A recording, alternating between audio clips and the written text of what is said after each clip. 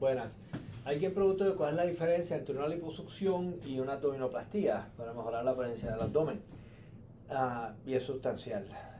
La liposucción, como dice la palabra, liposucción, es sacar grasa nada más.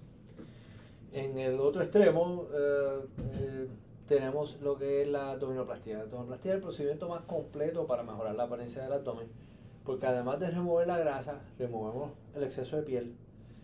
El ombligo, si está feo, se lo da de una forma más juvenil.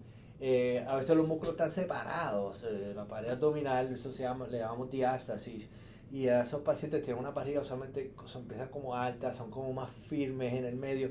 Y esos pacientes mejoran amarrando los músculos para darle más firmeza a la pared abdominal y tratar de hacerlo lo más flat posible. Y por último, en el área de los vellos púbicos, en algunas mujeres está como gordito y flácido y caído. Y con la abdominoplastía lo subimos y le hacemos la liposucción. O sea que la abdominoplastía arreglamos todo, mejoramos todo, desde el esternón hasta el área púbica.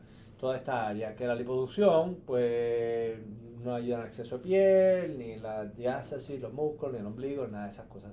La recuperación, obviamente, es mucho más cirugía, una cirugía más compleja, la abdominoplastía, y una recuperación más larga. Yo diría como un mes más o menos de recuperación con la abdominoplastía. Liposucción del abdomen, como 2 semanas, pensaría yo, que continúan los moretoncitos y eso muchas veces, pero como 2 semanas más o menos. Gracias.